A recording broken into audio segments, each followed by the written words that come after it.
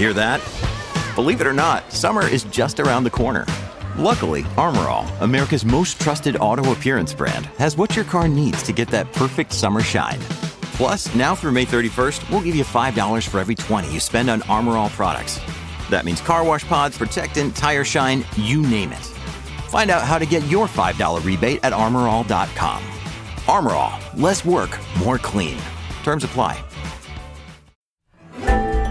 Welcome to the Mike Smith Show podcast. This is your one-stop shop for all the latest happenings in BC. From breaking news and developing stories to giving the big headlines a closer look, the Mike Smith Show is here to keep you dialed in and up to date. Let's begin. We start with grizzly bear hunting in British Columbia. Wow, this is surprising, isn't it, that this issue has come up again? I think a lot of people thought this one was done and dusted. You go back to 2017, the BC government brought in that ban on grizzly bear hunting. It sounded like that fight was over.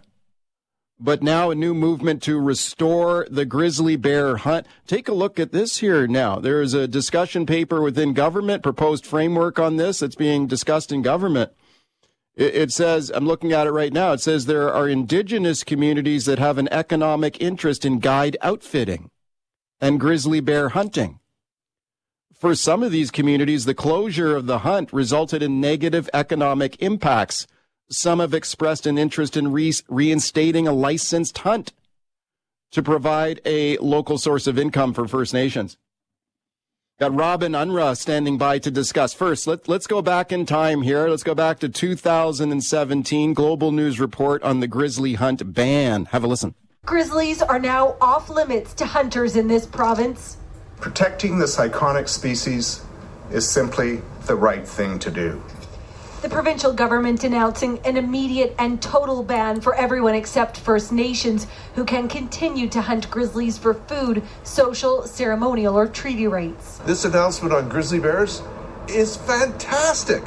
It's fantastic news. Okay, the debate on again on this one. Could the grizzly bear hunt in British Columbia be reinstated? Let's discuss now with my guest, Robin Unruh, president of Hunters for BC. Robin, thanks for coming on today.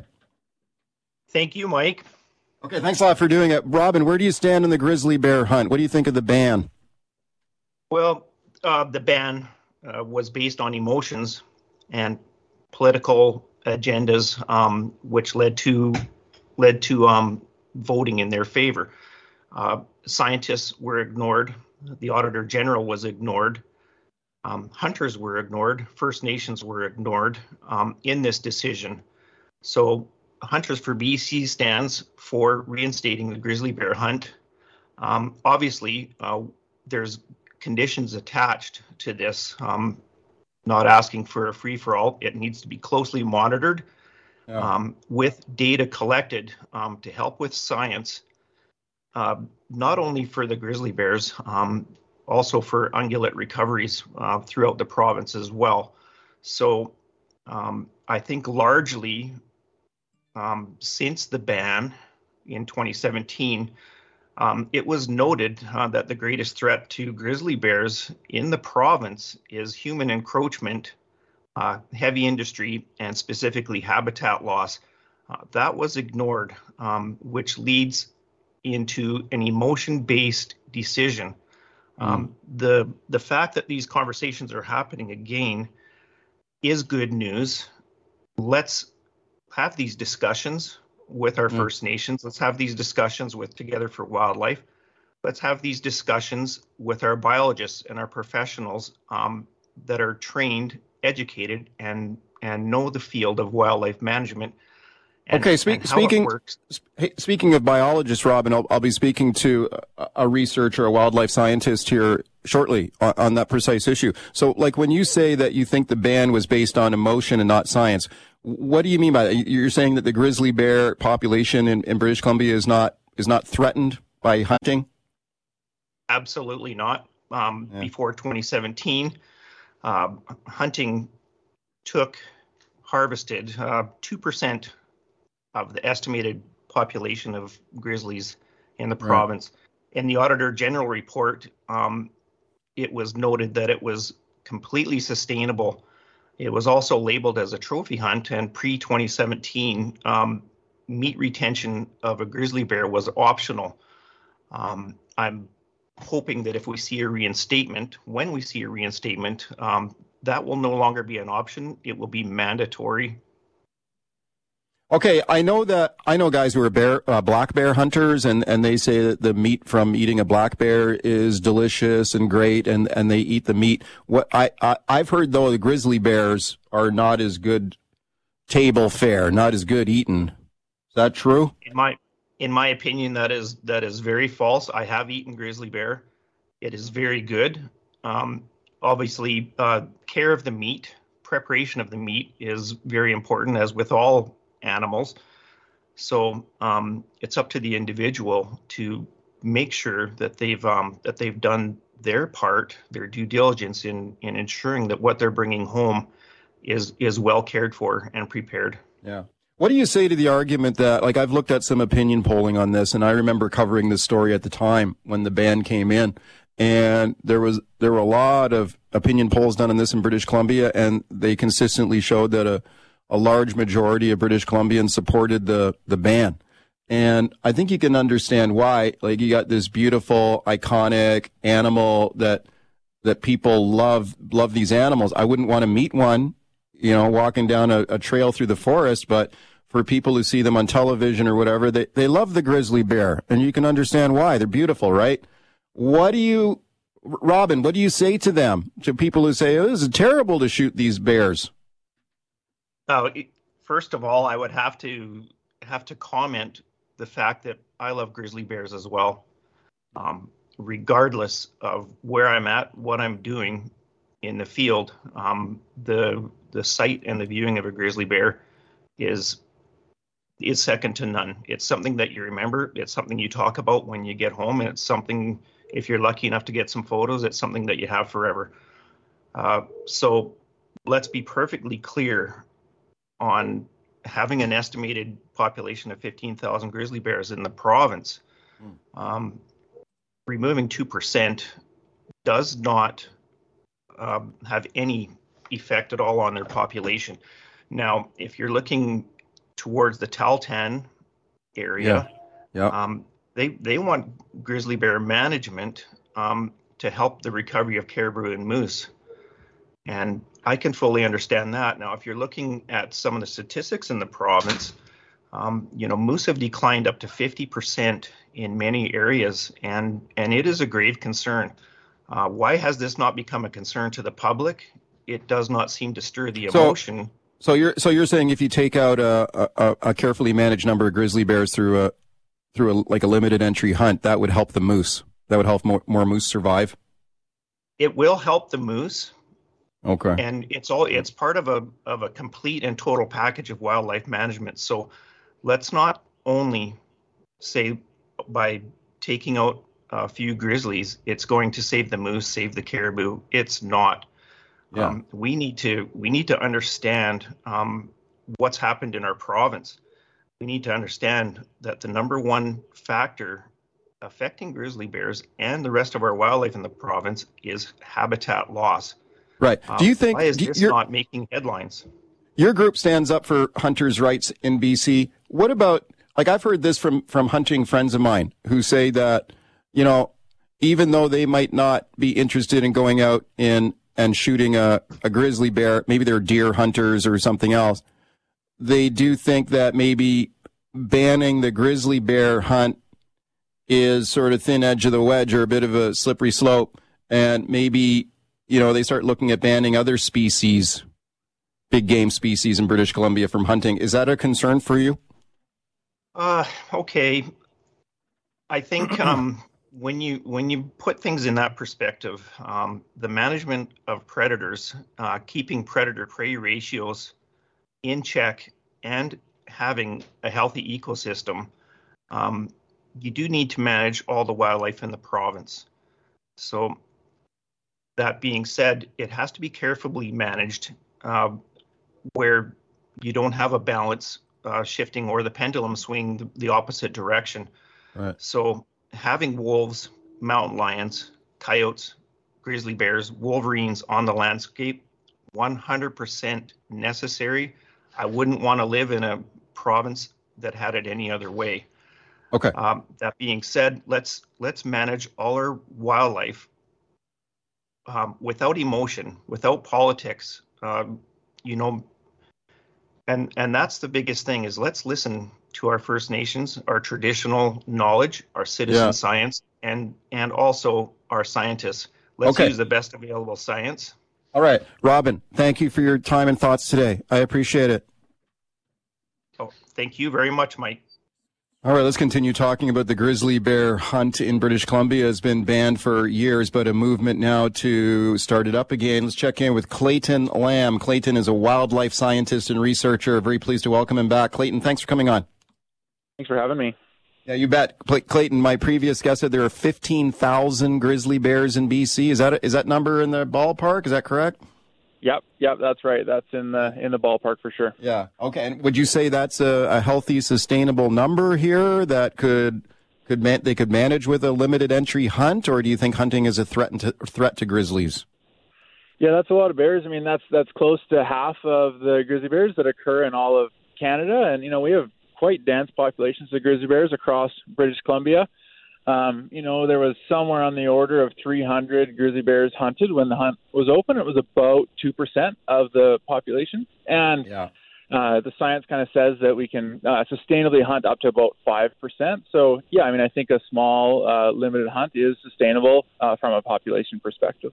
Yeah, I remember at the time of this ban, there was a lot of science saying that the numbers were sustainable and a hunt would be okay, although in some parts of the province, in some sort of specific regions, maybe the numbers were a little lower than they'd like.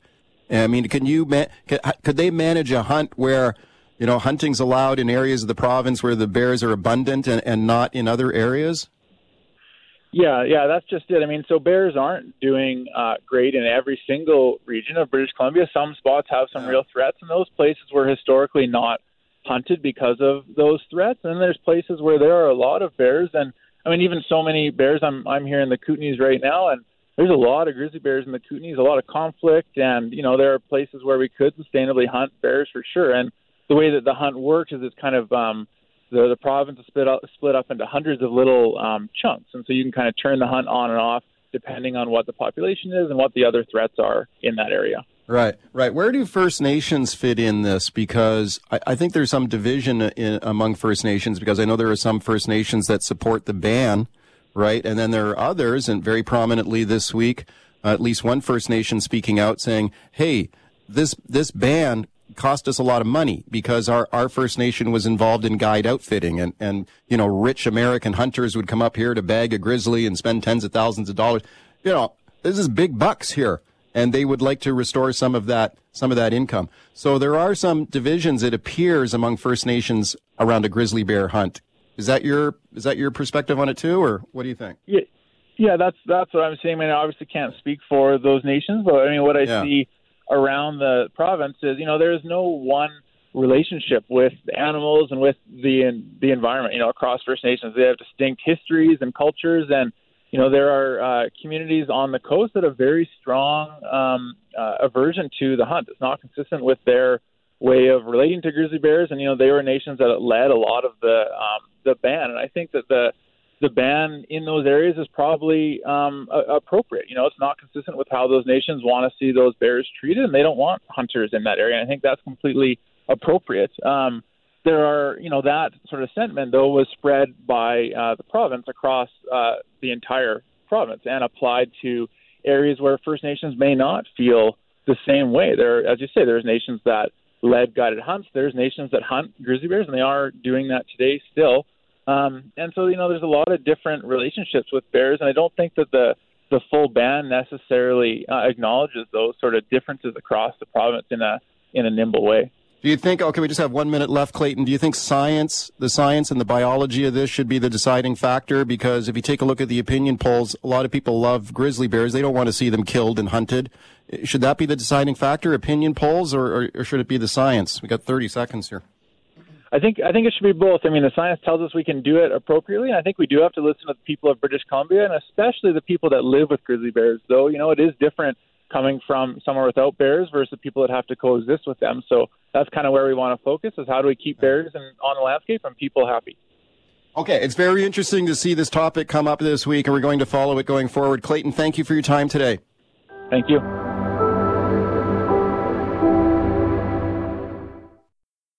This episode is brought to you by Shopify. Whether you're selling a little or a lot, Shopify helps you do your thing, however you cha-ching. From the launch your online shop stage, all the way to the we just hit 1 million orders stage. No matter what stage you're in, Shopify's there to help you grow. Sign up for a $1 per month trial period at shopify.com/special offer, all lowercase. That's shopify.com/special offer. Okay, let's talk about the alleged drunk driver video here that has gone viral here in the last few days. Now, this happened last week, and it's gone crazy on TikTok and other social media platforms.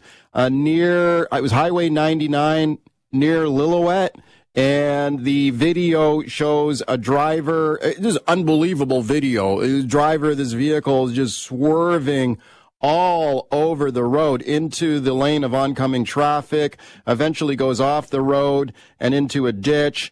Police recommending charges in the case. Got Paul Doroshenko standing by to discuss. First, let's have a little listen here to some of the viral video of it. They frequently drove into oncoming traffic lanes, and I thought they were either going to get in a head-on collision or drive off the road. They almost did the latter quite a few times. The car almost hits other vehicles head-on. Thankfully, it was a safe ending for all. The driver was completely unharmed after driving off the road and into the ditch. Yeah, and the person who shot the video noted there was no cell service in the area, so they could not phone police to notify what they were watching on the highway with quite a lot of alarm. Let's check in with Paul Doroshenko now, traffic lawyer, Acumen Law. Very pleased to welcome him back. Hey, Paul. Nice to speak with you, Mike. Yeah, it's always great to have you on. Thank you for doing it. So I take a look at this video. This is wild. I don't think I've ever seen a car like that swerving all over the highway like that. Very frightening. And the person who shot the video said that they could not call police because there was no cell service in that area. That's what you should do, though, if you witness something like that, right? You should call 911. Yeah, absolutely. I mean, it doesn't have to be that bad. I've been doing this for 23 years defending these cases. I've never seen anything that was quite that disturbing to watch. I mean, that person was all over the road. But I mean, if you see somebody and you are of the view that, their capacity or their condition is compromised and on the basis of driving behavior that you've observed, you don't try and call the normal complaint line. You phone 911 if you can. Yeah, and this is, okay, now here's something else. That's good advice, I think. If you ever see something like that, don't hesitate to call in, because very, very fortunate in this particular case that nobody was badly injured or worse here in that one. So we'll follow that case for you. Okay, we know that drunk driving is against the law. Drunk boating is also against the law. Taking a look at some of these headlines in the news recently, Paul. Police arrest grossly intoxicated kayakers on a BC lake. There's a near Oyama, BC. Drunk kayaking. Another one here. BC man facing a court date for allegedly operating a canoe while impaired. Drunk canoeing. How often do you see that? Like, whenever when I think of drunk boating, I think of maybe some guy in a power boat, but like drunk kayaking, drunk canoeing, that's against the law too, right? Well, if you're over 80 milligrams within 2 hours after operating the boat, of course you're going to be dragged out of the boat or you get on shore, then it's a criminal offense. And it wasn't always so, right? But they've written it into the criminal code, including a vessel. And a vessel is widely defined, and we always joke that a pool noodle could theoretically be a vessel. But people get in a canoe, they bring a beer, they get into a boat, they crack a beer, and they think that they're going to be just fine. And there's an offense for having open liquor in a canoe or in a kayak. You're not allowed to even transport it, take it out and boat around with alcohol in your in your kayak or your canoe. Yeah. Interestingly, however, what you just mentioned, the big power boat, there may be an exemption there because you can have open liquor in a boat provided that it's got a kitchen, bed, and a toilet. And there's nothing that really seems to stop you, aside from your conscience, I hope, from cracking a beer in your powerboat, so long as you're under 80 milligrams, even while operating the boat. Okay, presumably, though, if you're over 80 milligrams, it's illegal to drive that boat, though. Right? Absolutely. Yeah. It's illegal to have to care and control to operate the boat. I mean, if you're at 20 milligrams, you're fine. If you're at 80 milligrams within the 2 hours after operating it, and again, this is a situation where you're back at a police station being tested, then that's a criminal offense, and the conviction would lead to a criminal conviction. Okay, good to know. Speaking to Paul Doroshenko, traffic lawyer in British Columbia, let's talk about another story in the news, Paul, and that is what authority and rights do the police have when it comes to examining the computer in your vehicle? Now, some of these new vehicles have very powerful, sophisticated computer software in the vehicle, and they can record a lot of and store a lot of information, right? Like, can a car computer keep a record of your route, on the GPS in your car, and is that stored in the car? What about how fast you were going during your driving? Is that stored in a computer?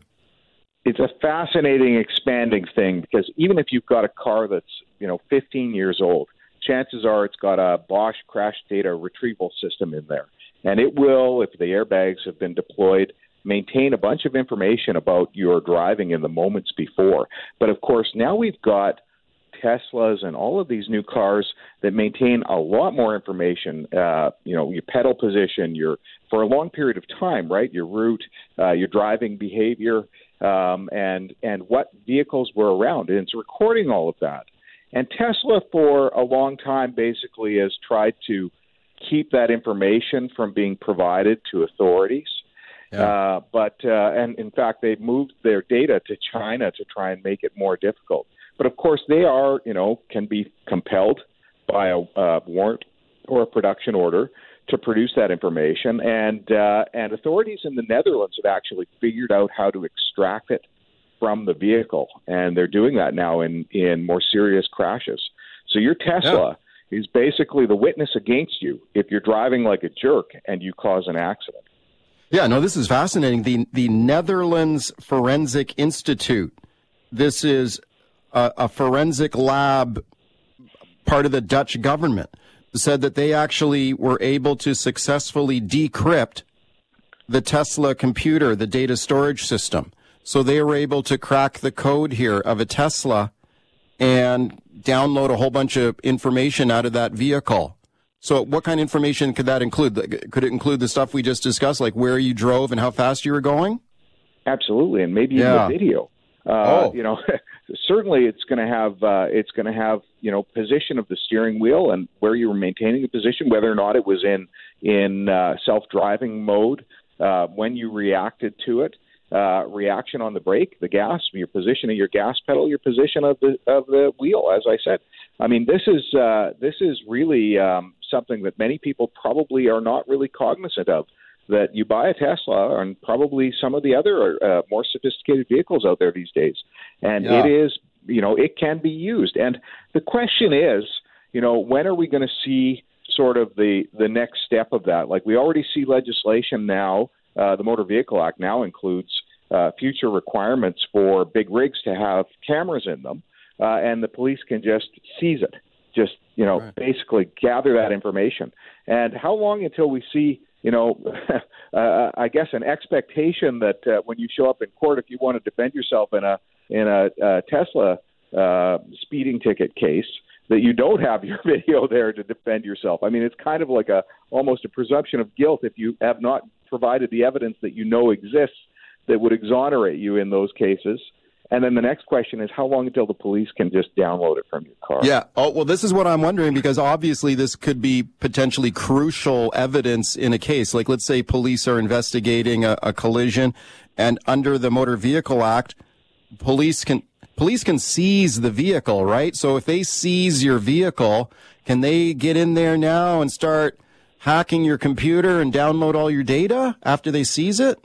If you have an accident and somebody's badly injured or killed, they'll be contemplating criminal charges. They seize the vehicle. They can seize the vehicle for 90 days just right there without even laying a charge. After that, they have to ask for an extension of time to hang on to it. But during that 90-day period, of course, they go get judicial authorization to search the vehicle and download the data. And this is very common with the Bosch data. This has happened for a long time now. But, of course, with Teslas, there's a lot more data that you can get. So once they lay a charge, they can hang on to that data until such time as the matter's been resolved in court. So either they, go 90 days and then they get an extension from the court to be able to continue to hang on to it. It often takes a year to approve a charge in these cases because the police want to investigate everything and have everything together when they actually submit it to the prosecutor's office for charge approval. But yeah, they can hang on to that vehicle for sure. I can understand why the police would want to get their hands on that data in your vehicle computer in the investigation of a collision, but should they be able to download that data? 604-280-9898 is the number to call. Star 9898 on your cell. Paul Doroshenko is my guest. Hardy on the line in Langley. Hi, Hardy. Go ahead. Hi, thanks for taking my call. I just got on the freeway and I'm driving in a Tesla and I'm watching my speed a little more than I normally do. I guess my concern is there's always this push and pull where the police, when they're doing an investigation, the ends can always justify the means.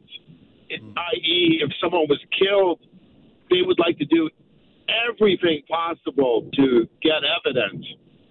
I just wonder how much of a break the courts might put on an invasion of privacy regarding a computer like in a Tesla. Like, say, for instance, there's no death, there's not even any observation, but, somebody doesn't like Teslas, phones in, gives a license plate, says so-and-so was speeding.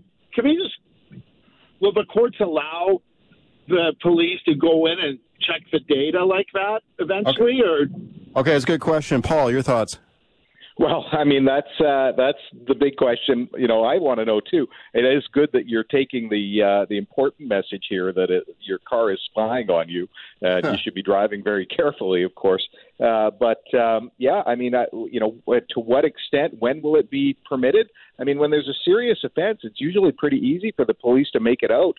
A warrant to be able to gather this information. I suppose it's not likely to be in front of the court because those steps that the police have to take are onerous, and it's not likely that the court would say that the invasion of privacy is something that is appropriate on balance. But at what point?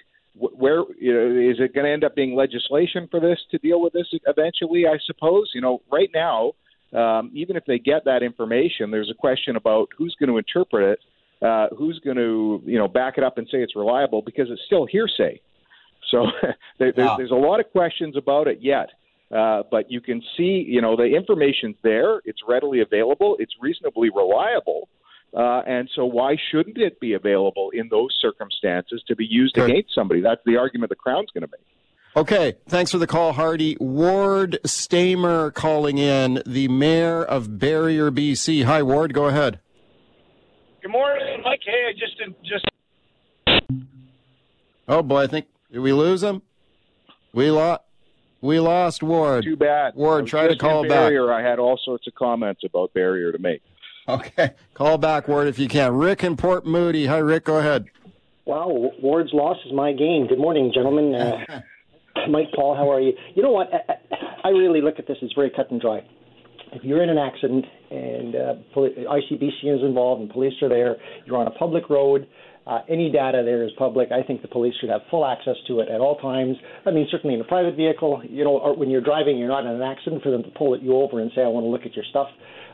No, of course not. But if you're involved in an accident, ICBC is involved, they should have full access to be able to look at that. But will they? I mean, it's a great question. Okay, thank you for that. Well, Paul, what is the status of this in BC right now? Has this been tested in court? Do they have access to this data now? Well, I mean, it's not uncommon for them to have the access for the Bosch data. So basically, everybody's using the same Bosch computer system for crash data, and they're getting that regularly. So it seems to me that it's a very easy stretch, and I know that there's cases that are being investigated now involving Teslas. It's a very easy stretch to get this next data, and again, if it's reliable and accurately reflects what was in there, it's likely to be admissible. Okay. The question is, what does it mean? Rob and Burnaby. Rob, you got 30 seconds here. Yeah, hi, guys. Listen, I'm just questioning a little bit Mr. Doroshenko's position on, it seemed that he automatically presumes that there should be access. But that's a question that the court should hear arguments on, but from both sides. We are entitled to our privacy, the presumption of privacy. And if a person can argue that they have merit to the idea that the court should not get access to this privacy, then that's something that the court should rule on individually, case by case. And Paul, 30 seconds, Paul, to respond. Go ahead. Well, you apply for a warrant. You can always challenge the warrant, okay? And the court will rule on it at that point if you have the standing to challenge the warrant. All right, let's talk inflation now. Brand new numbers out from StatsCan yesterday. Inflation rate last month was 3.3%. So inflation going back up again. This is not good. We had been seeing inflation cooling off here in recent months. Now we see inflation going in the wrong direction once again. So 3.3%. The inflation rate, it has sparked fears of another potential interest rate hike to control inflation. Have a listen to this report here now on gas and grocery prices going up, especially. Have a listen. Holy cow, yeah, gas prices went up. Wow. It's just frustrating not being able to have any way to save money in this economy right now. Grocery prices were up 8.5% compared to last year, with pasta increasing 17.1%, frozen vegetables up 18.1%, and cooking oils are up more than 15% year over year. Okay, mortgage interest rates up as well. That is also driving inflation too. Pierre Poilievre, the federal Conservative Party leader, leading in the opinion polls right now. Could he be the next prime minister here? He was asked this week about inflation. Here's what he had to say. Just inflation has struck again. Trudeau's inflationary taxes and deficits have sent prices rising again, with inflation on the march. Trudeau told us that he had the problem fixed last month. Well, it turned out that was not true.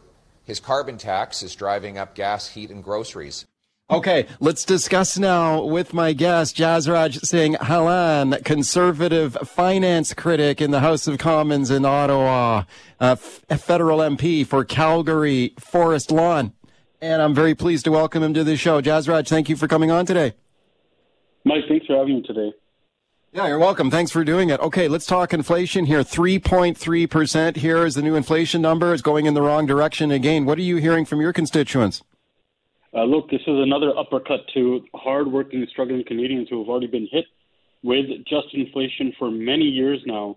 We see food bank usage up. We see millions of people in a single month in Canada using a food bank. We see the cost of everything going up because of Trudeau's taxes, deficits, and his carbon tax. And so people are suffering, and this is going to put them even further over the edge. We see that the housing costs have doubled under Justin Trudeau in the last 8 years. And why so? Why is that so? It's because his deficits, which he's accumulated more debt than every single prime minister before him combined. Yeah. And that inflationary deficit spending led to higher inflation, which led to Bank of Canada raising its interest rate. And now Canada is at most at risk in the G7 of a mortgage default crisis. We need to eliminate the inflationary deficit so we can bring down inflation, bring down the Bank of Canada's interest rate, and so that people can actually keep their homes. Under Trudeau, we've seen all sorts of pain in Canadians. Okay, well, let's talk about how your Conservative Party would potentially do it differently. And I want to play another clip here from your party leader, Pierre Poilievre, asked this week, once again, about the carbon tax, which you touched briefly on there, the Canadian carbon tax, and always a target for your leader, Pierre Poilievre. Here's what he had to say about the carbon tax this week, then I'll get your thoughts. There are all kinds of socialist interest groups that want to justify higher taxes with phony studies.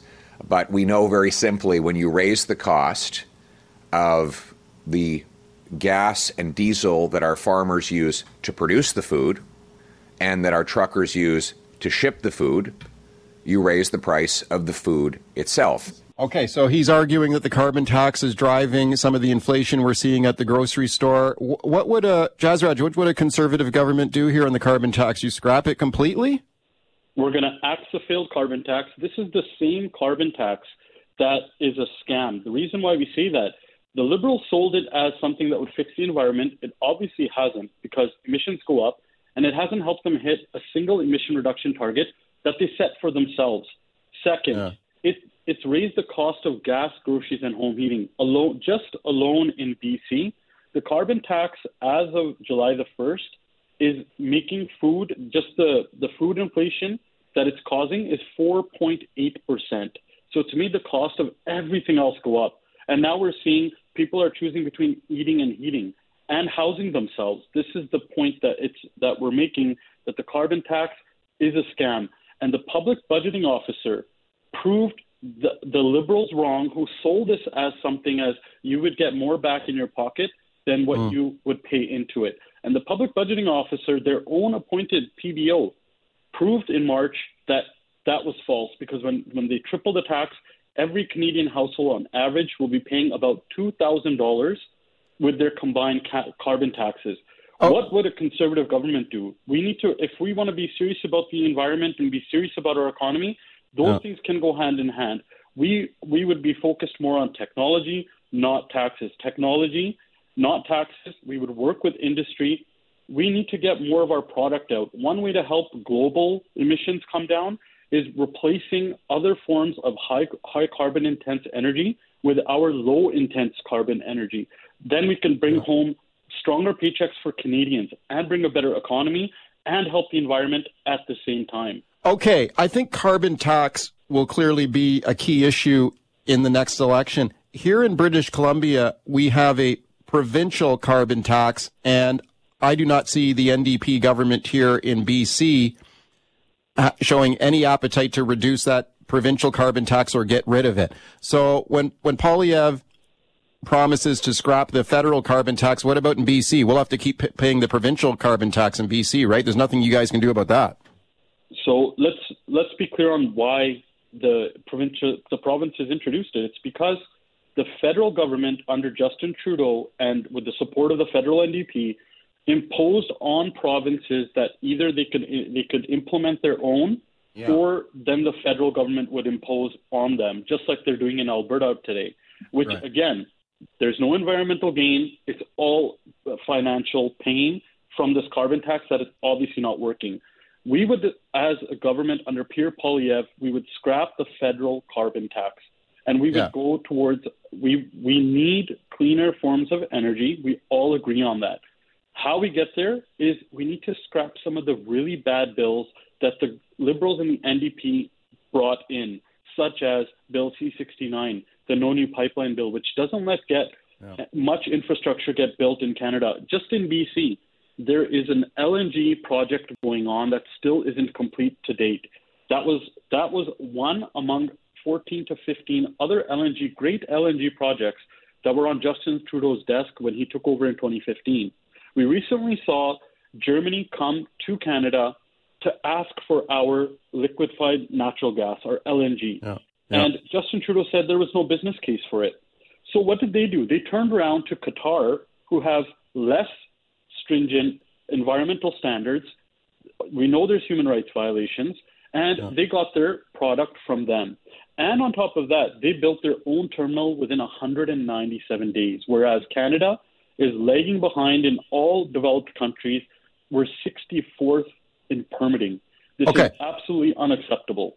Okay, speaking of Jazraj Singh Halan, conservative finance critic in the House of Commons. Let me ask you about the rocketing rents here in British Columbia and across the country. Rents are going sky high, highest in the country right here in Vancouver. So you got over $3,000 a month for a one-bedroom apartment in Canada. This is crazy in Vancouver. Who can afford this? $4,000 for a two-bedroom apartment. Let me play another clip here from your leader, Pierre Poilievre, because I thought this was really interesting. Poilievre was asked this week about sky-high rents. What would he do about it? Would he force landlords to reduce the rent on Canadians? And this was his answer. I thought it was interesting. Let's have a listen, and I'll get your thoughts. Poilievre here. We actually don't have enough apartment buildings. And so there's not enough competition. If there were more apartments, you go to your landlord and say, if you jack up the rent, I'm out. I'm going to move down the street. Our bureaucracies across this country are blocking construction, so we don't have enough homes. And I want to remove that bureaucracy by saying to the cities, you either speed up and lower the cost of permits, or I'll pull back some of your infrastructure money. Okay. You either speed up construction of housing and permitting for new housing, or I will pull your infrastructure money, as Pierre Poilievre speaking this week. Jazraj, how would this work here now? So what kind of money are we talking about here? And for cities that do build the housing that we need, would they would get some sort of incentive? How is this going to work now? Absolutely. So let's identify what our leader just pointed out.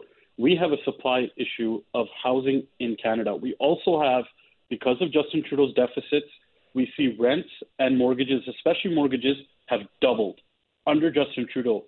Whereas before it used to take 25 years to pay off a mortgage, today under Trudeau, after 8 years, it takes 25 years just to save up for a down payment on a house. And this is unfair to all the hardworking people who don't see homeownership as a dream anymore. It's lost cause on them, especially our young people and our newcomers. What's happening today is there's not enough supply. There are gatekeepers on the municipal level, and I come from a home building background. Red tape and bureaucracy on municipal and other levels, we need to get that down, and we need to get rid of the barriers so that more houses can get built. It's very interesting to know that there was more homes being built when there was less Canadians in the 1970s than there are that were built last year. And with the growth that we're seeing, we need to have more, but it's because Justin Trudeau has done the gatekeeping, hasn't accepted his responsibility as having even housing as a crisis.